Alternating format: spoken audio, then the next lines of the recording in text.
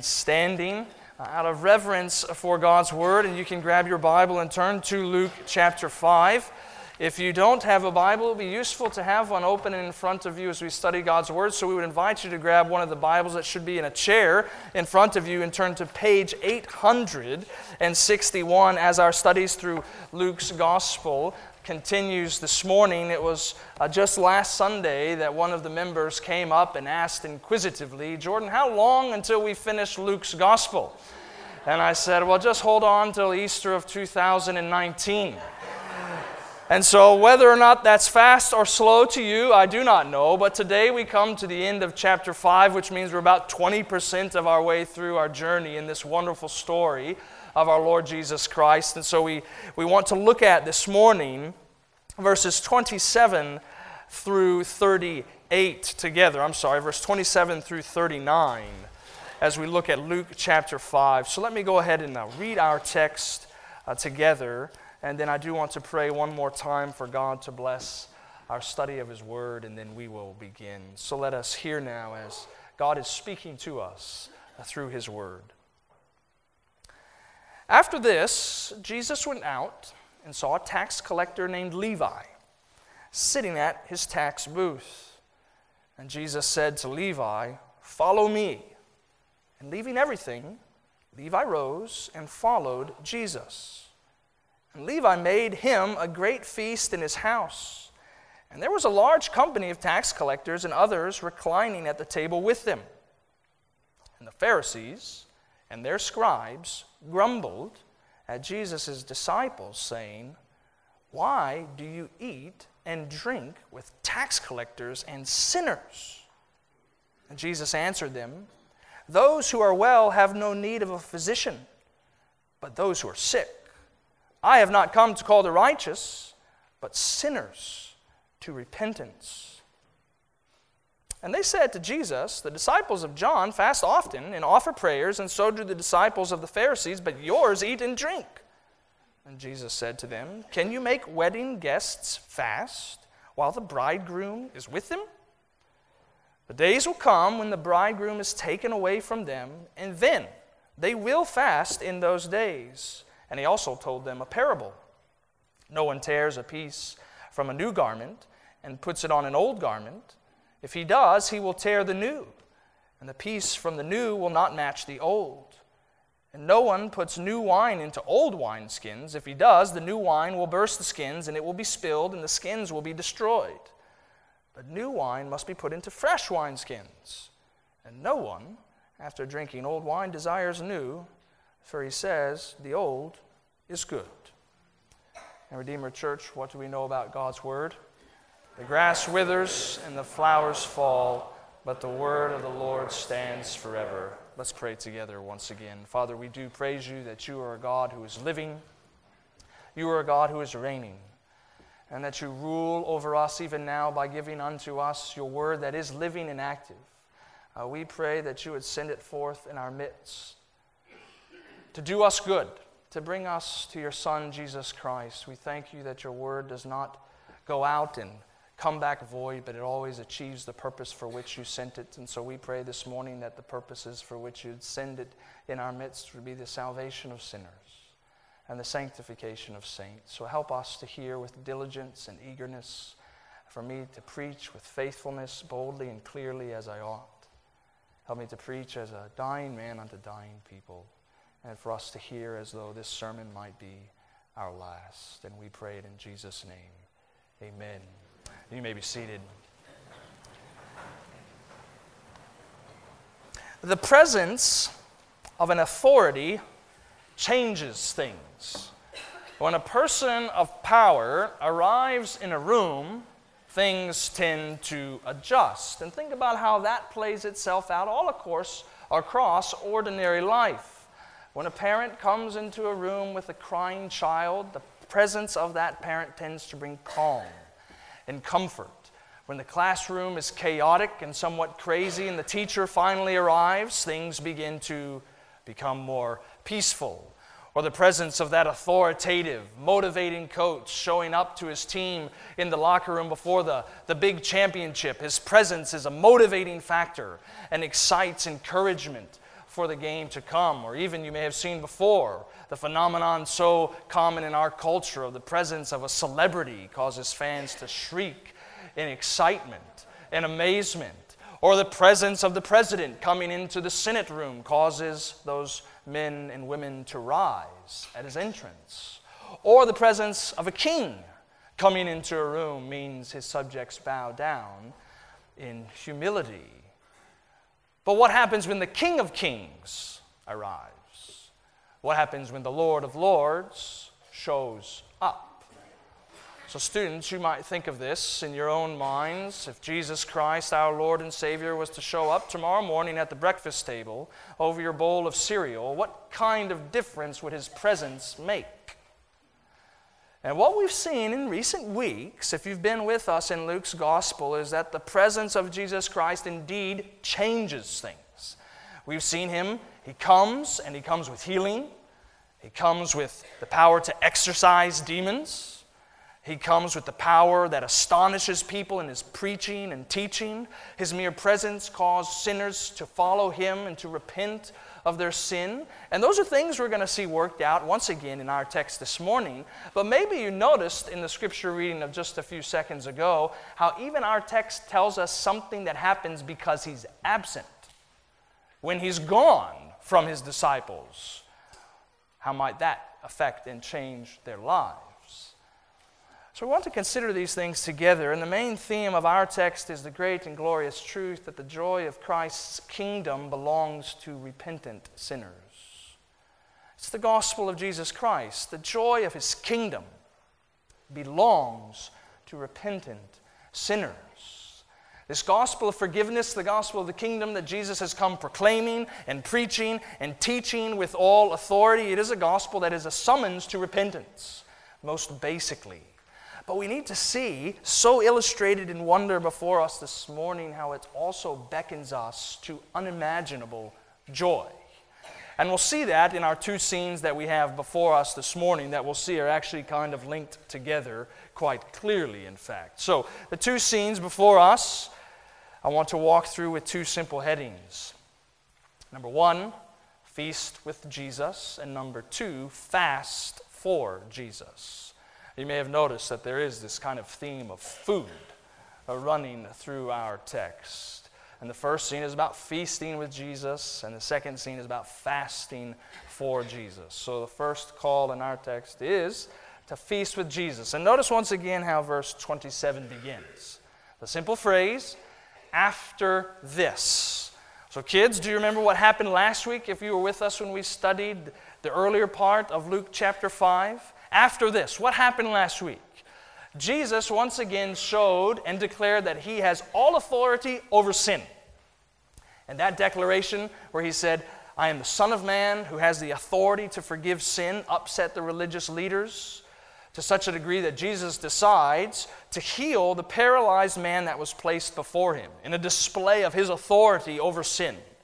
So this is not long after Jesus just healed a paralyzed man, declared that he is indeed the long-expected Messiah, but underneath that is the quite stunning claim that he is in fact God, because only God could forgive sin. Only God can claim that kind of authority. And so you see as verse 27 continues, after that declaration of authority, Jesus went out and saw a tax collector named Levi sitting at the tax booth. I'm sure you know we're in the midst of yet another annual season of reporting taxes to the IRS. When you think of tax collectors, what tends to come in your mind? And if it's a negative thing that comes into your mind, I can assure you it's not nearly as negative as the view that early first century Jews would have had of tax collectors in their society. Because to become a tax collector, what you had to do was make a bid to the Roman Empire to open up a tax booth. And that bid was the amount of money you guaranteed you could collect at your tax booth. So understandably, the higher your bid was, the more likely it was that the Roman regime would give you a commission to collect taxes. So tax collectors ordinarily were synonymous with robbers, traitors and extortionists because they got rich off the hard-earned money of their fellow Jewish citizens. And in their tax-collecting work, they're supporting the work and the rule of the hated Roman regime. So to be a tax collector at this time was to be a disgrace to your family, was to be disqualified from serving on a jury because you were not trustworthy in any way. But even further, it meant being disbarred from synagogue worship. You weren't welcomed into the worship of the holy God because you were so ceremonially unclean. And if you want to know even how strong this was, do you remember the words of Jesus in Matthew chapter 18, this great passage on church discipline? When he talks about excommunicating, removing someone from the fellowship, what does he say? Treat them like a pagan and a tax collector. So hated were tax collectors at this time, excluded from ordinary worship and even society at that moment. But Jesus, if you haven't already guessed it before, he's breaking with custom and tradition nearly at every turn. So he continues, notice in verse 27, by saying to Levi, "Follow me." And Levi left everything, rose, and followed Jesus. So if you weren't with us a few weeks ago as we look at the beginning of chapter 5, what you want to see again here is a perfect miniature portrait of genuine Christian discipleship. What does it mean to be a disciple of Jesus Christ? It means first hearing his call of grace. Follow me. Not based on anything clearly in the life of Levi, who would later become known as Matthew, one of the 12 disciples. Anything he has done, he's only done things to bring derision and hate and all kinds of acrimony in the society, and yet Jesus says, "Follow me." It's a call of grace. And it requires a response of repentance, leaving everything, forsaking your sin, to follow Jesus. And we talked about a few weeks ago how the call to discipleship is always one that's going to be costly. And we see that within the men and women who come to Jesus. There's always going to be a financial, social, relational, reputational cost to following Jesus. But see again and find the encouragement that it is centrally a call to follow Jesus. Up Levi goes, leaving everything behind, which would have been great wealth. And he is following Jesus. And true Christian disciples never want to go to heaven alone. They want to tell people about Jesus. And so we find Levi not only suddenly converted, but he's immediately witnessing. Do you see what happens next in verse 29? Levi made Jesus a great feast in his house, and there was a large company of tax collectors and others reclining at the table with him. So it's a picture of great joy, of great merriment. It's a picture of celebration of salvation. It's even, in some ways, a beautiful painting of what we're going to see later on, Lord willing, in Luke chapter 15, where Jesus says there is more joy in heaven at the repentance of one sinner than 99 who need not repent. And here is that joy of salvation displayed before our very hearing this morning. So think about the scene with me, if you will. This would have been a large house in that moment in time, expansive, many rooms in which you could invite many guests. Levi would have had much funding that he could throw a lavish meal, blessing all the people who had come into his home.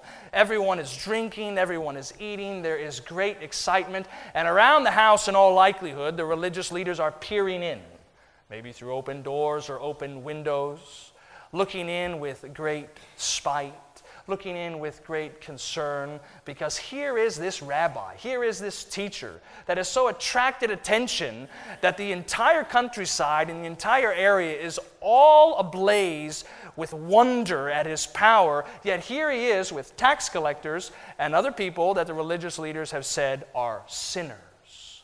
How could he do such a thing?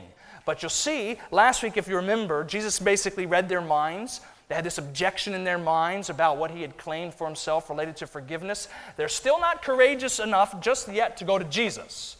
But they'll go to his disciples now with their objection. Do you see that? In verse 30, the Pharisees and their scribes grumbled at Jesus' disciples, saying, "Why do you eat and drink with tax collectors and sinners?" I wonder if any of you know the name John Paton. He was a great missionary in the 19th century. In the middle of the 1800s, his denomination, which was the Scottish Reformed Presbyterian Church, had put a call before that entire church that they desired to send a missionary to the New Hebrides Islands out in the Pacific Ocean. And for a few years, this call went unheeded until John Paton decided, well, I will go. Very much in the sense of Isaiah, here I am, Lord, send me. And as he let his desire made known to the church that he would go take the gospel of Christ to the people and the pagans and the heathens in the New Hebrides Islands, he was immediately dissuaded from doing it. Friends and family members, even beloved church members, are saying, what are you going to do that for? Even one old man, Mr. Dixon, in his church, lifted up his voice at a very important church meeting that was going to decide if he was going to go or not. And he said, Mr. Paton, the cannibals, you're going to be eaten by the cannibals. And he responds, it doesn't matter if my body is eaten by cannibals or worms as long as it is spent to the honor and the glory of Jesus Christ. And it's as though the Pharisees come to the disciples of Jesus and say, sinners! But you're eating with sinners. You're going to be contaminated by tax collectors. So what will Jesus say? Because he's going to speak up now. Notice in verse 31 through 32, he says, those who are well have no need of a physician, but those who are sick. I have not come to call the righteous, but sinners to repentance. So kids, you always want to have this question before your mind. Why did Jesus come? Knowing that question and answering that question is going to help you glorify him rightly. So according to this text, what did Jesus come to do? It's maybe even a thing you might talk about with your parents over lunch. According to Luke chapter 5, verse 31 and 32, why did Jesus come? He came not to call the righteous, but sinners to repentance. In some ways, this is a motto that ought to be put over the masthead of every single church. He came for sinners. He came to call sinners to repentance. We've seen, haven't we, over and over in Luke's gospel, that Christ came not merely to heal, not merely to cast out demons. He came to preach the gospel of forgiveness. He came to proclaim the good news to people who needed it most. And so surely his mission is the church's mission. Do you ever feel as though you have advanced beyond and maybe even graduated from the gospel of forgiveness that calls for your repentance? Even as a church, this is the centrality of our life together, the purpose for which God has brought us together, to glorify him, to grow one another in Jesus Christ, and to go reach sinners and call them to repentance. So, students, what does it mean to repent? To turn from your sin, hate it and forsake it, and follow Jesus Christ. Because no church is supposed to be a spiritual country club full of people who are prim and proper.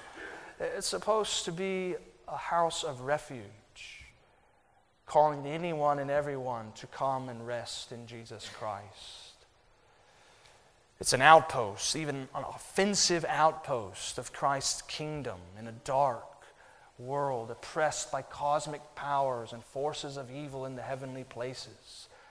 It moves and advances with the gospel. It is a city set on a hill that guides wandering sinners home to the Savior.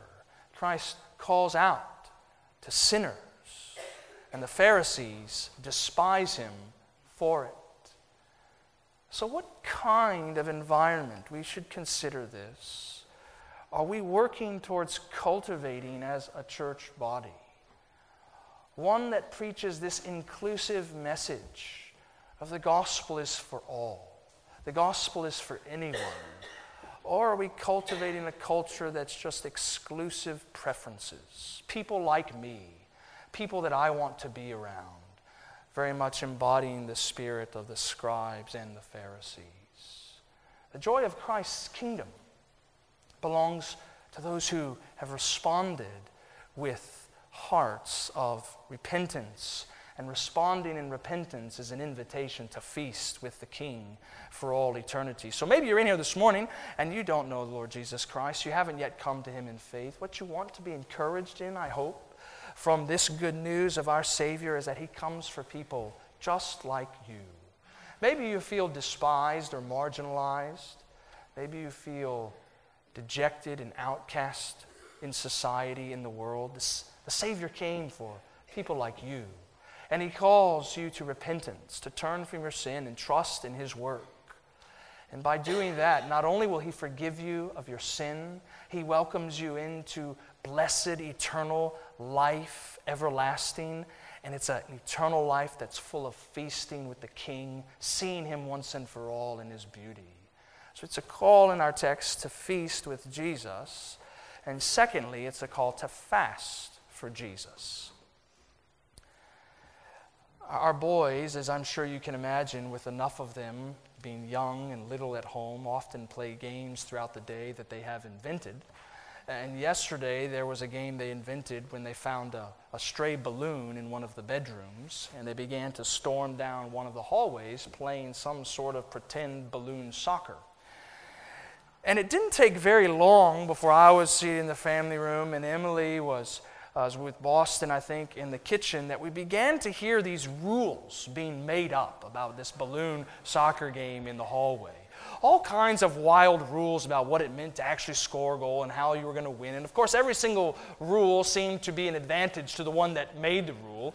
And before you know it, it was like the whole joy of the game had just disappeared under the weight of all of these little boy rules that had come into the hallway. And if you know something of that experience, you have something of an idea of the kind of oppression that came from these religious leaders in the Jewish culture at the time, named the Pharisees. They were a small group of men, but they were very influential, who were experts at making up rules, man-made tradition of what it meant to actually be holy, of what it meant to actually be righteous before God. They were experts at turning blessings into burdens. And one of those related to fasting. Because the Old Testament law tells us there was only one time that God required His people to fast, and it was on the Day of Atonement.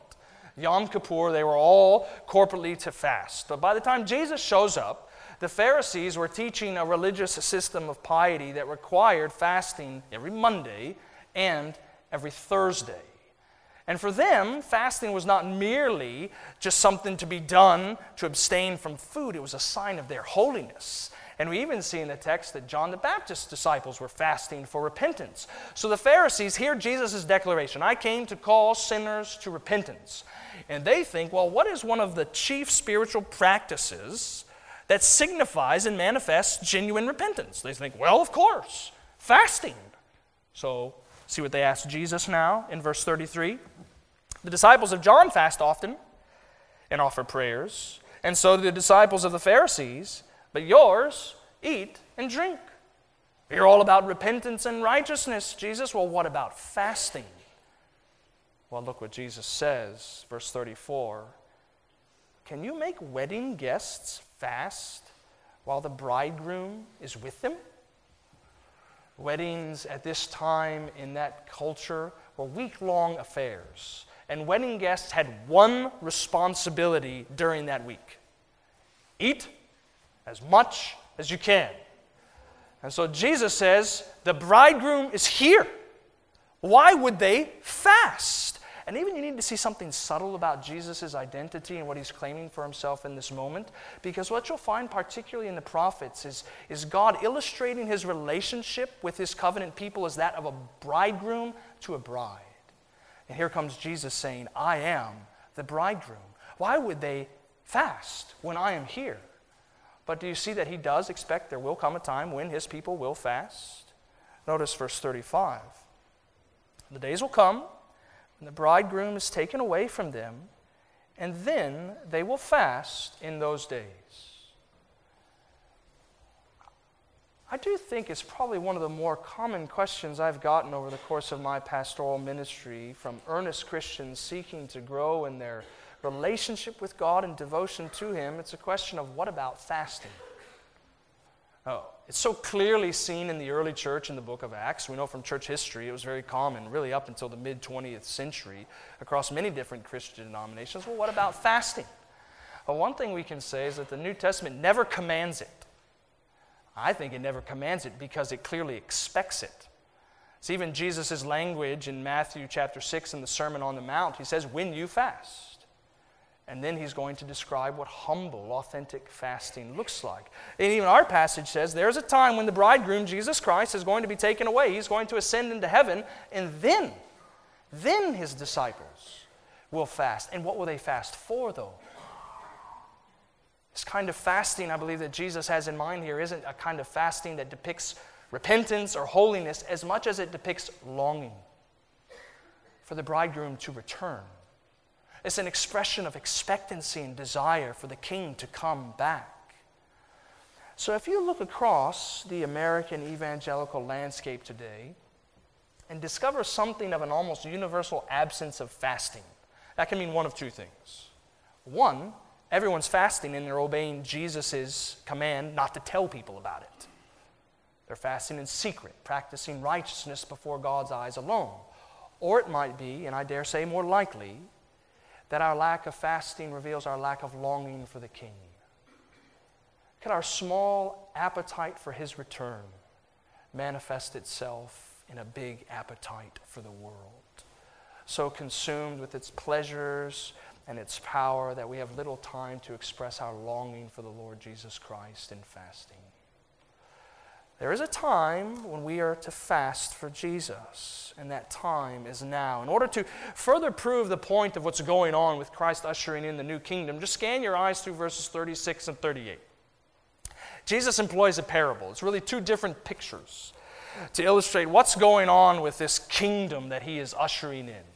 And these two pictures, one says you don't put a new patch of clothing on an old pair of clothes, and nor do you put new wine into old wineskins.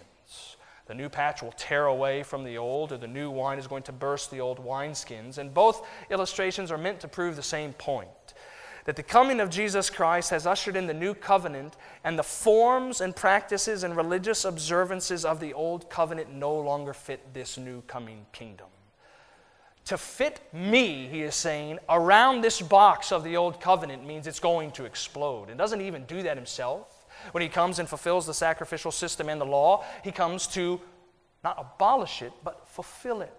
It no longer has its binding authority on God's people because the King has finally arrived. The presence of this authority changes many things. Many things. He comes to call sinners to repentance, and He comes to bring them the joy of the kingdom. The bridegroom has arrived. And of course, we stand on the other end of redemptive history awaiting for His return. And how eager are we for Him to come back?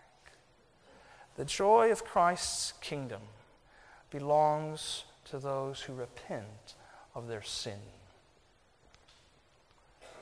It's about 50 years ago that a man some of you may know, John Stott, published a book called Christ the Controversialist. You know, if someone was to ask you, what's one word to sum up Jesus' ministry? I'm sure we probably use words like redemption, salvation, power, even uniquely so far in Luke's gospel, authority. But how many of you would think of the word controversy? And John Stott basically walks through the controversies of Jesus in the Gospels and say it's therein, within those conflicts, that lie the heart of evangelical Christianity. You know, I told you last week that what we saw in the scene when Jesus heals the paralytic, it was the first time that the seeds were sown of a conflict that's going to keep rearing its head. It's going to ultimately lead to Jesus' execution there at Calvary. The conflict between Jesus and the religious leaders only is going to continue. Really, even from here on out, it's never far away from almost any scene we're going to look into in Luke's gospel. What we want to ask the question is, what kind of controversy are we looking at? Maybe more pointedly for us, how does He mean to confront us today? If He's confronting false notions of true Christian practice, understanding of the gospel there at this time in Luke chapter 5, how might He want to confront us in these two scenes today? So I want to leave you with two simple points to meditate on as we begin to close. How I do believe that Christ means to confront us. Number one, Christ's grace confronts the self-righteous.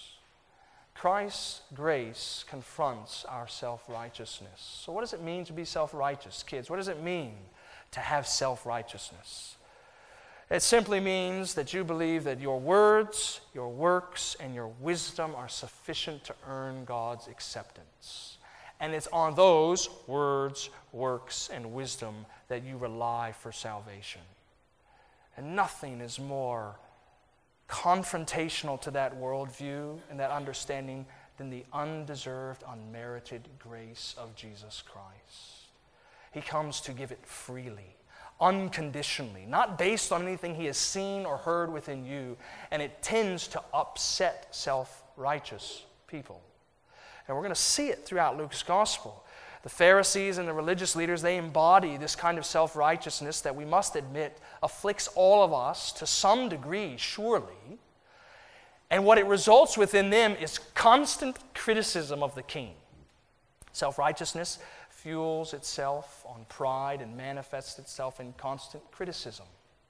So maybe you might sit in here this morning and need to be confronted with the unmerited free grace of Jesus Christ that awakens you away from pride and criticism and stirs you into humility and gladness in service of this King as a citizen of his kingdom.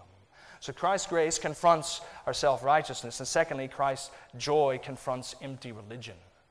And they're linked, because what he's saying here is he's pointing out the Pharisees' practices of religion that are empty before God. It's even why we read earlier in our service from Matthew's account of this scene. He tells the Pharisees, go and learn what it means. I desire mercy, not sacrifice. That yes, you have all of these forms, you have all of these practices, you have all of these external adornments to your religion, but all of them mean nothing in light of my glorious gospel kingdom. So his joy, do you see it with the wineskins, the new covenant kingdom joy of Jesus Christ is bursting the old. Forms, many of you may know this, tend to obscure the central point. He comes to remove those things that are mere external realities that we might actually see and enjoy Jesus Christ and exalt him. And it's that joy that comes through repentance. And let us not think, even as we consider there's joy in repentance, that repentance at the call of Christ is easy. It's a call to forsake everything and follow him. Maybe some of you even sitting here this morning, you know exactly how hard it is to follow Christ because he wants everything and claims everything and calls you to forsake those former loves. It's a hard work, repentance. But be encouraged, it's the most joyful work you could ever know. Some of you have read, or maybe even seen, The Voyage of the Dawn Treader by C.S. Lewis. One of the main characters in that book is a little boy named Eustace Scrubb. He starts out the book quite a tyrannical figure. And eventually, because of his greed and self-righteousness, he's turned into a dragon. And do you remember this scene? He's desperate to get the scales of his dragon skin off. And he finds there's only one way for those scales to fall. The claws of the Lion King Aslan must rip into it. And so once the scales finally fall, he goes to his cousins, the Pevensey children, and this is what he said about his experience. Such a picture, is it not, of the joy and pain of repentance. And when Aslan began pulling the skin off, it hurt worse than anything I've ever felt. But the only thing that made me able to bear it was just the pleasure of feeling the stuff peel off. To know Jesus Christ is to know the pleasure of the King, to be welcomed into the joy of his kingdom. So the call unto you is to repent of your sin. The call unto us is to preach the gospel of forgiveness that comes through repentance and thereby glorify and exalt Jesus Christ forever. It's a call to feast with the King and even fast for his return. Let us pray together.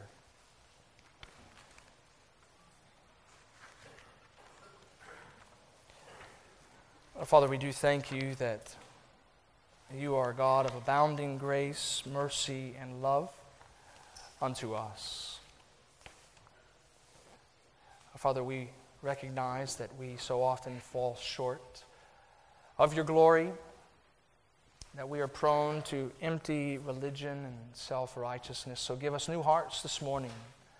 Stir within us fresh faith. May the Spirit move to bring us to repentance, that we might again receive your joy and know the peace that your Son alone can offer. And we pray these things in his name. Amen.